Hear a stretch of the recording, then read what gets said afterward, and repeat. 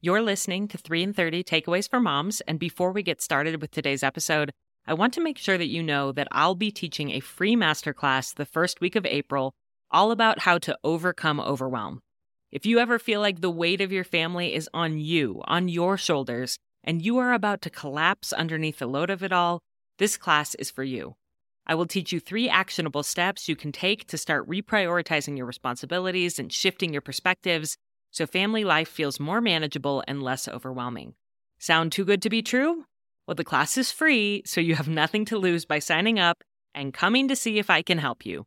The Overcoming Overwhelm Masterclass will be offered twice during the first week of April, so you can choose the time that is best for you, and there will also be a replay. Just go to 3in30podcast.com/masterclass to reserve your seat. That's 3in30podcast.com/masterclass.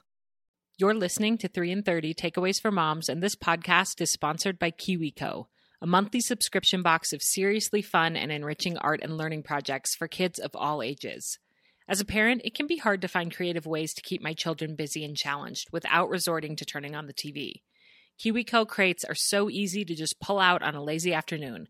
We open the boxes and all of the materials are there to just get to work learning and having fun. KiwiCo has a crate for kids of all interests and ages.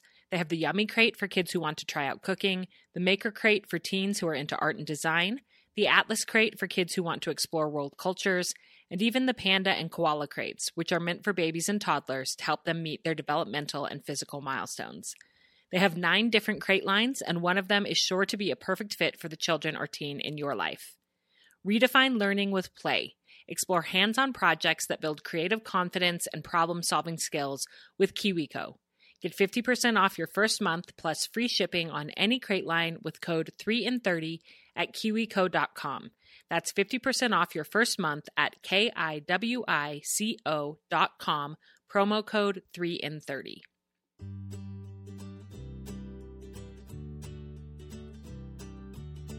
Welcome to 3 in 30, a podcast for moms who want to create more meaning in motherhood. Each 30-minute episode will feature 3 doable takeaways for you to try at home with your family this week. I'm your host, Rachel Nielsen. Thank you so much for being here.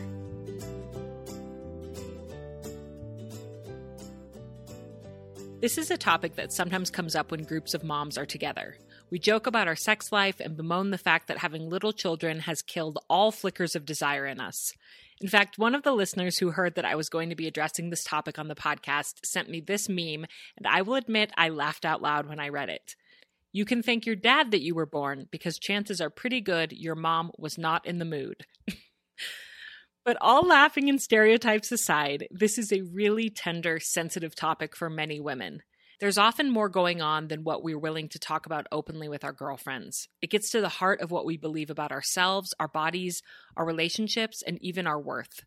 Some women listening right now might feel hurt that they actually desire sex much more than their partner seems to, which makes them feel even more alone at those girls' nights because are they the only one? Others listening might feel frustrated thinking, I used to have a sex drive, but where did it go? Since becoming a mom, it feels non-existent. That is what we're going to be talking about specifically today, but our guest is truly an expert in this field and can help you no matter what questions and struggles you face in your sex life. And I will tell you more about how to continue learning from her at the end of the episode. Dr. Jennifer Finlayson-Fife is a licensed psychotherapist who specializes in relationship and sexuality counseling. She's also a mother of 3 and a phenomenal human being. I had the privilege of attending one of her in-person workshops several years ago, and I was truly amazed by her. I already knew that she was a genius from listening to her on various other podcasts, but what I didn't know until I met her in person is how incredibly kind and real and generous she is. I recorded this podcast episode with her back in 2018, shortly after I attended her in-person workshop, and I decided to pull it out of the archives and re-air it today as an encore as we wrap up our month-long focus on improving our marriages and partnerships because sex is a very important part of that can get complicated within motherhood. You'll hear so much more about that within this conversation with Jennifer, so let's get right into it. Here we go. Dr. Finlayson-Fife, it's such an honor to have you on 3 in 30. Thank you for having me, Rachel. I'm happy to be here. So have wanted to interview you for over a year. Since I started my podcast, you were one of the first people I wrote down, but I knew that I wanted to attend one of your workshops first. And I'm so glad I waited because I feel like it just gave me so much more context for the conversation that we're about to have. But I will say this, after attending your workshop, I realize now how huge this topic is. And we only have 30 minutes. So, so we are going to dive right in. And I'm going to encourage everybody afterwards to look at your courses because this is such a big, involved topic. But let's just start right with this question that women ask, which is, what happened to my sex drive? Can you just start off by telling us about where these problems with sexual desire sort of come from? Well, I think the most efficient way to say it is that it feels like a biological problem when you lose your sex drive. It feels like something's just gone away and I don't know why it's gone away and there must be something wrong with me biologically. And what's usually the case is that because human beings are meaning makers inherently, because we have a prefrontal cortex and we can't help but create meanings, it's usually the meanings that are operating in our lives that are undermining our sexual interest.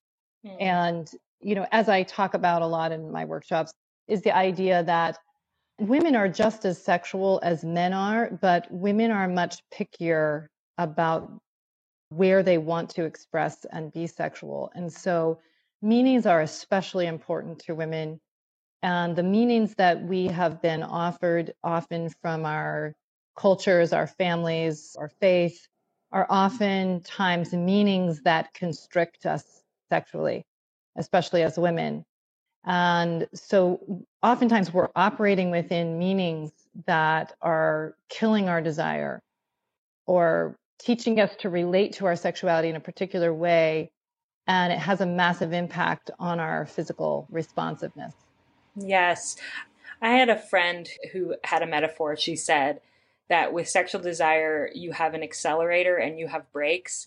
And a lot of women think there's something wrong with their accelerator when really it's that they're putting on the brakes with their frames of meaning. Would you say that that's accurate? Yes, I think that's absolutely true. And research shows that the more you can deal with your brake, the more likely you are to feel arousal. It's not necessarily about increasing accelerators for women. So we are going to spend the bulk of this conversation talking about frames of meaning, but I did want to briefly touch on before we dive into that. I had a question a listener asked before this episode. How do you know when it is a physical problem and that you should go see a doctor about it? Yeah, that's a good first question because I think it's always smart to start with a physical checkup, to have a sexual health doctor check you out and just make sure hormonal levels are normal, that there aren't reasons, especially if you're having pain during intercourse, to figure out if there are physical issues that are interfering. Because once you start having pain or a negative association with sex because of it, it can make physical challenges get more entrenched. So it's just a good starting place to just make sure that you check out in that sense. And then it's easier to kind of look at what's going on in my mind. That's really helpful to know. I know in your workshop, you told us that there's 3 sources of problems.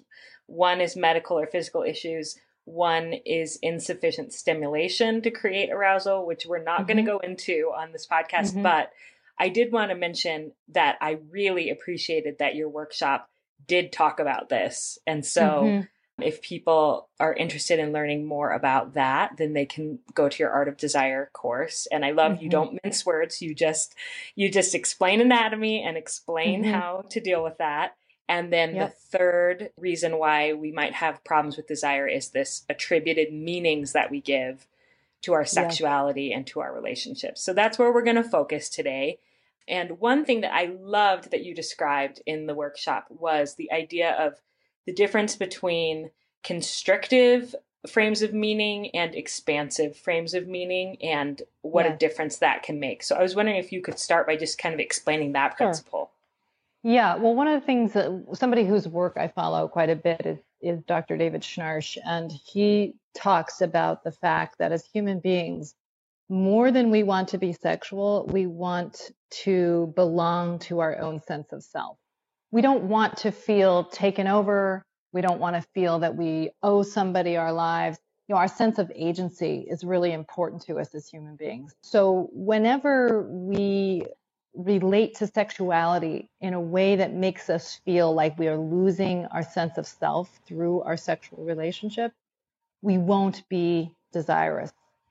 On the other hand, if the way we relate to our sexuality makes us feel like we belong more deeply to ourselves, it makes us feel a sense of being stronger or more able or more worthy or more valuable, then we will like sex. So just as a brief example, when you're falling in love with somebody and you meet this person that just makes you feel attractive and desirable and gives you a sense of hope and possibility, your sexual desire is high, because being with them makes you feel better, bigger, larger than your other self. And so you feel good. And so you want to be in connection with them because being in connection with them makes you feel a more expansive sense of self. But if you, in your marriage, create a meaning frame in which you owe him sex, or you better do it, or else he's going to look at pornography or something like that, well, then it starts to feel like being sexual takes away from your sense of self. You've got to prop up somebody else's sense of self through your sexuality.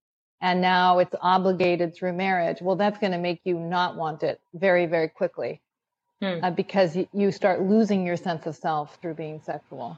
And one thing that you mentioned, you gave the example of when you're dating someone and they touch you, like just your hand or touch the back of your neck, and you're just like, whoa, it just lights everything up for you because it has meaning to you of we could have an entire life together. There's this expansive meaning towards it versus when you're married and your husband touches your hand or the back of your neck, it's either just every day you don't even notice it, or you could take it to mean, he's making a move on me and this isn't what I want right now.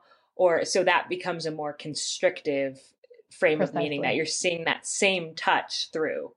That's right. So how do we combat that and continue to have an expansive mindset or frame of meaning? Yes, I think, of course, I'm giving you the very expedited version of it, but I think that you have to first start and take a look at what are the meanings that I do have around my sexuality, in particular for this podcast, being a mother, because I think that often gives us a whole cultural framing of sexuality and selfhood that kills desire. And we're so accustomed to it that we can't even see it. That's the thing. So a lot of what I do in my courses is I offer people more ability to see their lives because it actually increases their agency by seeing what's there. You can't change what you can't see. If you don't even know you're operating within a particular system, it's impossible to work your way out of that system. So a lot of it's helping people see more clearly. Yeah. And I love that, even that metaphor of seeing more clearly. I think of frames of meaning as almost like glasses frames. It's like what you're putting on and how you're seeing your life and the experience of sex through these lenses. And so I asked you to come prepared with 3 takeaways, because it is very hard to make a topic this big and important into actionable steps, which is what I always promise people with this podcast. So in order to try to do that a little bit, I asked you to come with 3 of the common meaning frames that mothers have that will inhibit desire, these constrictive meaning frames, and then to give us some tool or strategy or some way that we can try to combat or challenge that meaning frame or turn it around. So I'm really excited to hear from all of your work that you've done with hundreds and hundreds of clients over the years, and then these courses and workshops, some of the most common meaning frames that you hear about and what we can do about those. This podcast is sponsored by BetterHelp Online Therapy. In this episode, we're discussing how much our unique frames of meaning can impact our relationships, our self-concept, and our day-to-day happiness. But it can be so difficult to recognize the flaws in our own thinking because we are immersed in it. Much of the deep work I have done in discovering and challenging my frames of meaning has happened in counseling. Therapy has absolutely changed my life, and I'm honored to partner with BetterHelp, a company that's making therapy more affordable, accessible, and convenient for people all over the world. If you've been feeling the pull to try out counseling, but you haven't known where to start, may I suggest a first step? Go to betterhelp.com/3in30 and fill out their confidential questionnaire about your needs. They'll match you with a licensed professional counselor in under 48 hours. It really is that simple to get started getting the support you need. This podcast is sponsored by BetterHelp, and 3 in 30 listeners get 10% off their first month at betterhelp.com/3in30. That's BetterHelp.com/3in30. This podcast is also sponsored by OutSchool. I first discovered OutSchool early in the pandemic when my kids were home with me 24/7, and I was looking for something fun and active for them to do independently. I saw an ad for a virtual dance class hosted by OutSchool based around the Disney TV series Zombies, and I knew my 6-year-old daughter Sally would be all in. It was easy to get her signed up and very affordable, and we cleared out a space in our bonus room for her to log onto my computer, connect with her instructor and the other students live, and dance her heart out for the next 30 minutes to do it like the zombies do. I have explored OutSchool even more since then and have been amazed by the wide variety of online classes they offer for kids pre-K through high school. Academic classes, life skill classes, and just for fun classes. Video game design, cartoon animation, playing an instrument, speaking a language, study skills for students with ADHD and other special needs, creative writing, and so much more. OutSchool has helped my kids get excited about learning, and they can help yours too. To learn more about all OutSchool has to offer and save $15 off your child's first class, go to outschool.com/3in30 and use code 3in30. That's code 3in30 at outschool.com/3in30 to save $15 off your child's first class. outschool.com/3in30. So what is the first meaning frame that you want to discuss? So the first one maybe I'll talk about is one that I think goes right to the heart of being a mother, which is that basically good women or good mothers strip themselves of their sexuality. And I think that, again, this is one of these implicit meaning frames that a lot of times we're given, that your sexuality, if you're a sexual woman, it's counter to our notions of what good motherhood is. Because we have an idea that good motherhood is a selfless woman, a woman who sacrifices her desires and sacrifices her pleasure for the benefit of her children.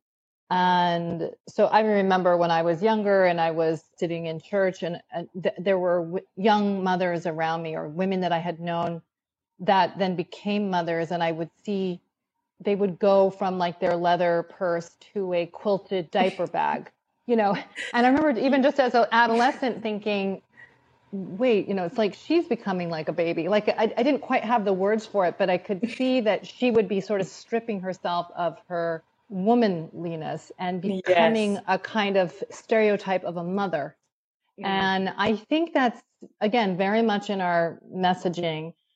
Often we'll think of sexuality as this darker part of being human. And so we better get rid of it or suppress it or pretend it's not there for as long as possible for the benefit of our children. I can definitely see that happens. And I also can see how it happens somewhat, because literally our bodies change when we have children. And so that becomes an almost physical reminder of like a mother who's nursing, all these things that are physical reminders of the children that are dependent on us. Now, those parts of our bodies used to be kind of sexy to us. Now they're just like these mama, these milk makers. Right, exactly. Very utilitarian. Yeah. Yes. And so it does sort of strip your sexuality now that you're a mother.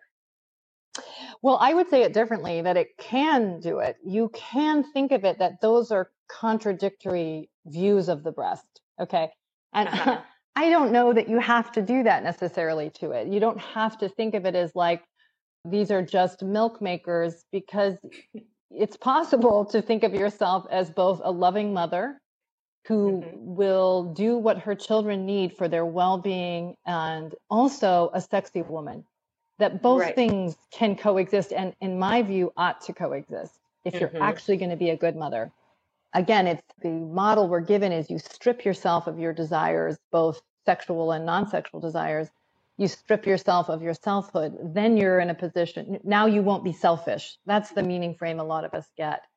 But I think the more appropriate meaning frame is no, being integrated. And by integrated, I mean you relate to your desires, you relate to your sexuality, you relate to your body, you relate to your own development in a way that creates strength in you, the mother, and creates strength in your children. Yes. When you don't take care of yourself in the former meaning frame, you raise up children who will on some level try to take care of you because they sense your fragility and your weakness and your self-doubt. And that's no favor to our children. I just read some research on this. If children have a mother who takes good care of herself, those children tend to thrive more in the world because they don't have to spend energy taking care of the mother. There's a mother who's comfortable in her own skin and comfortable with herself and loves and is invested in her children. And a lot of times we want to put it in the either or frame. Right. And is comfortable with her own desires, like you said, not just sexual, but with her own desires for her life, and that she is a person outside of just being a mother, that her children will thrive more if they sense that about their mother. Absolutely. Yes. So if a woman is listening to this and thinking, oh my word, I think I fall into this frame that I've believed that to be a good mother, I have to strip myself of my sexuality. What is one practical thing that she could do to challenge that or to try to move away from that? Yeah, I just want to get it into the practical, which is sometimes not my strength, because let me just say a little bit why. Because a lot of times what it is when you start waking up to something and you see it as a problem, your mind starts to automatically start to look for what is the right way to do this for myself. And sometimes it's more nuanced than what I can say to you in a practical tip, but let me still try to make it a little bit practical. I mean, I think what I would maybe be doing is recognizing all the places that I get anxious about sexuality and I'm teaching my children anxiety about sexuality. So when you start seeing what you're doing, I don't know how practical that is, but it allows you to shift and say, can I be in relationship to my sexuality and my kids and not be so anxious? Can I try and center myself more and think about how to be in relationship to my sexuality in a way that creates strength in me and would help create more strength in my children? What would that look like for me? Yeah. And one thing that I really took away from your class was the importance of believing that a woman deserves just as much sexual pleasure as a man, that she is just as capable of having sexual pleasure as a man. I think that for so many of us with these jokes, like I was saying at the beginning about men are so sexual and women are not, and we don't want it. That's not true. And we need to own that not only is it okay to have sexual desire, but we should have sexual desire and start to explore that and be okay with it. Yes, exactly. Which leads me to my second meaning frame, which is very much in that idea, which is basically that women are not as sexual as men. That's the meaning frame. And women's sexuality is basically exists to take care of men's sexuality. Right. So a lot of people have grown up in the idea that men are the sexual ones, right? They're the ones who are naturally sexual, have more sexuality than women do. And women's role on some level is to manage men's sexuality. And so if you're a good wife, you will basically take care of his sexual desires and feelings at the end of the day. This is his love language after all. So you need to basically speak in his stupid language to get him to feel loved and so on. And so it's very much not in the frame that you maybe felt it when you were dating, which was about excitement and belonging to your own sense of self and your future and all the possibility that's in that. You know, that's exciting sexuality. Now it's in the frame of it's a job. It's not play. It's work. It's something I'm supposed to do if I'm a good wife. And so I can't tell you how many people have said to me, you know, I'm just touched out at the end of the day. I've had children hanging on me all day. And the last thing I want to do is be touched again by my husband. And for me, what that genuine feeling is, that what women are betraying is the paradigm that they're in, which is that my children take from me through touching me, and now my husband's going to take from me through touching me. And there's only so much taking or, depletion that I can handle.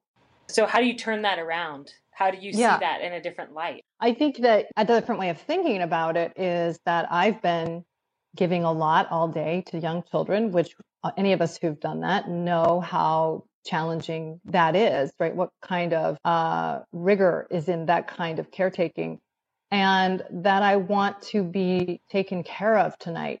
I want to be loved and cared for through my sensuality and my sexuality, that I'd like to be given to. Think of sexuality as a way to be in relationship to yourself, to be in relationship to your spouse, to let yourself be taken care of in this way, being given to physically as a way of, filling you back up, reconnecting you to yourself and to your spouse, to have the resources for that kind of work that may happen in the next 30 minutes after sex when your child wakes up again, right? Yes. That you have more to give. But this is not the frame of, selfless woman service everyone. This is about being a whole woman who is loving, but also able to be loved, who gives, but also can deeply receive. And I think for many of us, that's a scary meaning frame to even try on. We like the control that's in the position of always being the giver. There's control in it, even though we can talk about it resentfully. Mm-hmm. Well, it does go back to what you said in the previous takeaway about the sense of agency, that as long as you're the giver, you're maintaining your sense of agency.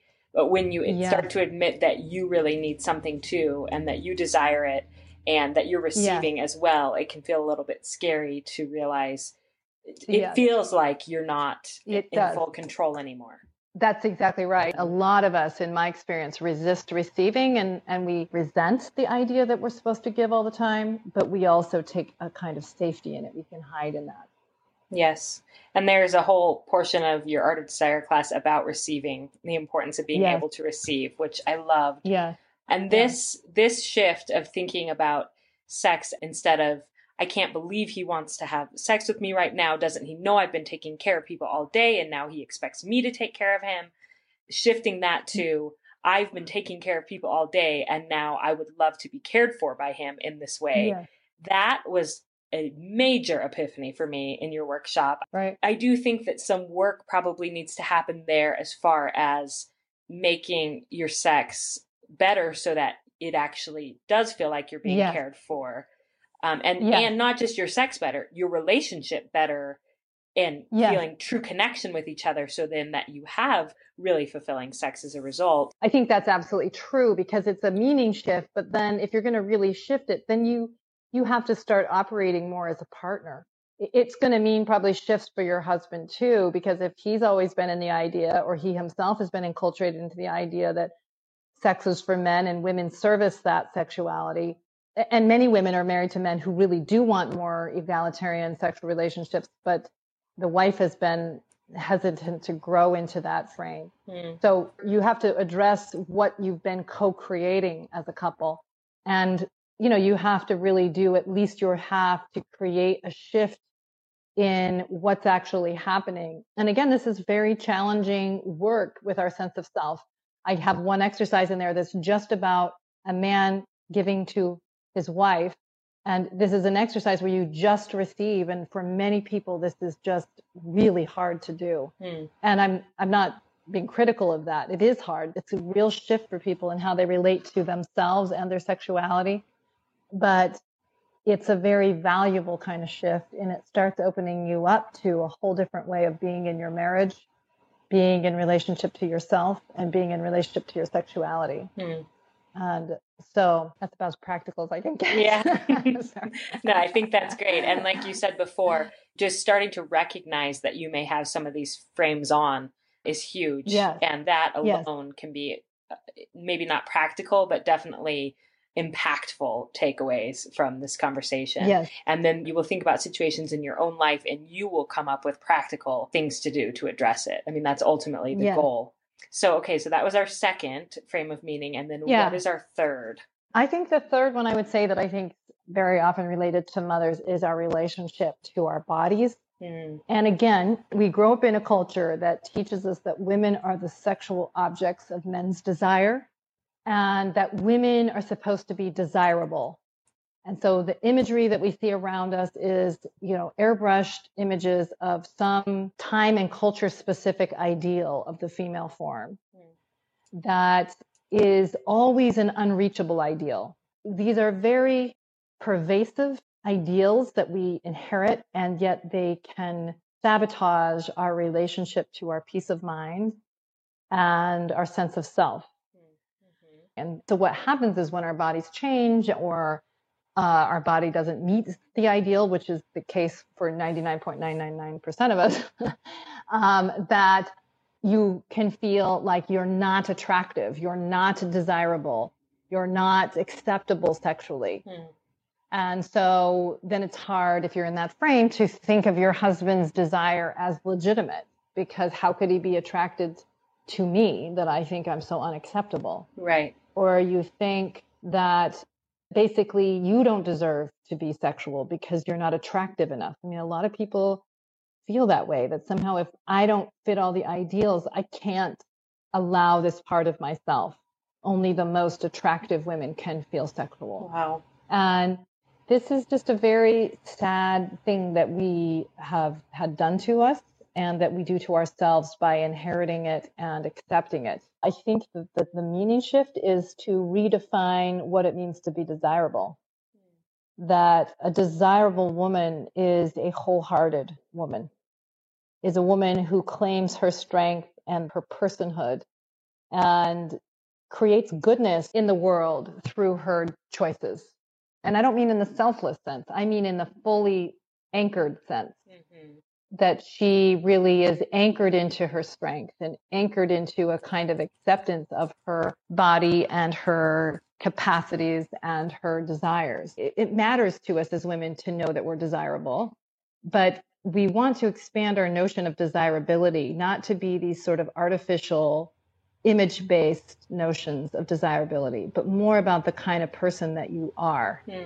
That you are more in a position of course he wants me, because I know what kind of person I am in his life. I know what it is that I do and I offer, and it doesn't make me better than other people, but I understand why he would want me.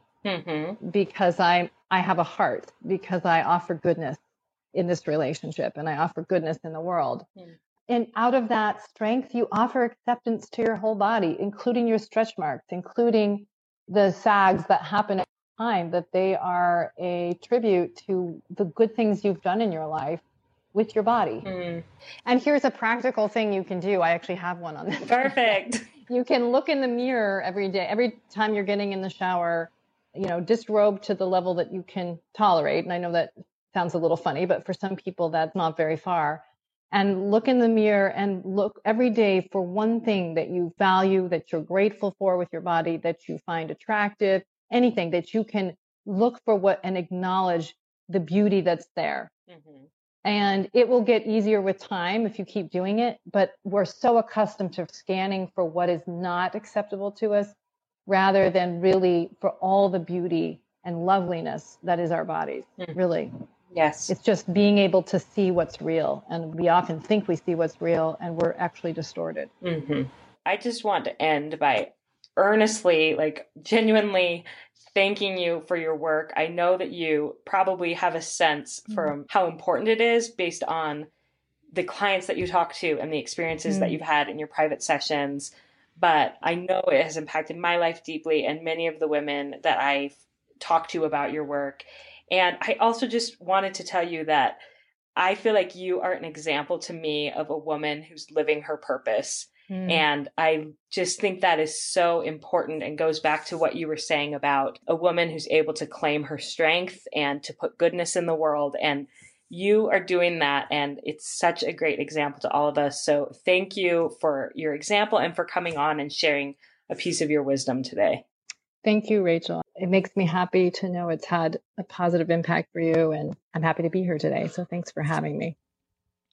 That was really just scratching the surface of Dr. Finlayson-Fife's work. If this has piqued your interest, I strongly encourage you to go to her website, which I will link in the show notes, and invest in one of her courses, which are a phenomenal value. Honestly, each course is less than one counseling session with Jennifer would cost. She also has 2 podcasts, and she is hosting several in-person retreats in the fall, both for women and for couples who want to immerse themselves in the work to heal themselves and their relationships. By way of recap of this episode, Jennifer wanted us to remember that any frames of meaning that are constrictive, basically that make us feel smaller or bored or that we owe something to someone, those are going to inhibit our desire, versus frames of meaning that are expansive, that make us feel more like ourselves, like we have agency to ourselves. Those are going to increase desire. She talked about 3 common constrictive frames of meaning for mothers that can inhibit our desire, and those are, first, that a good mother strips herself of all of her desires, including her sexual desires, for the benefit of her children. Second, that a good woman is a caretaker of men's sexuality. And third, that women are only desirable if they have a beautiful, perfect, quote-unquote, body. If we want to increase our sexual desire, we can work to slowly embrace new frames of meaning, expansive frames of meaning around our sexuality.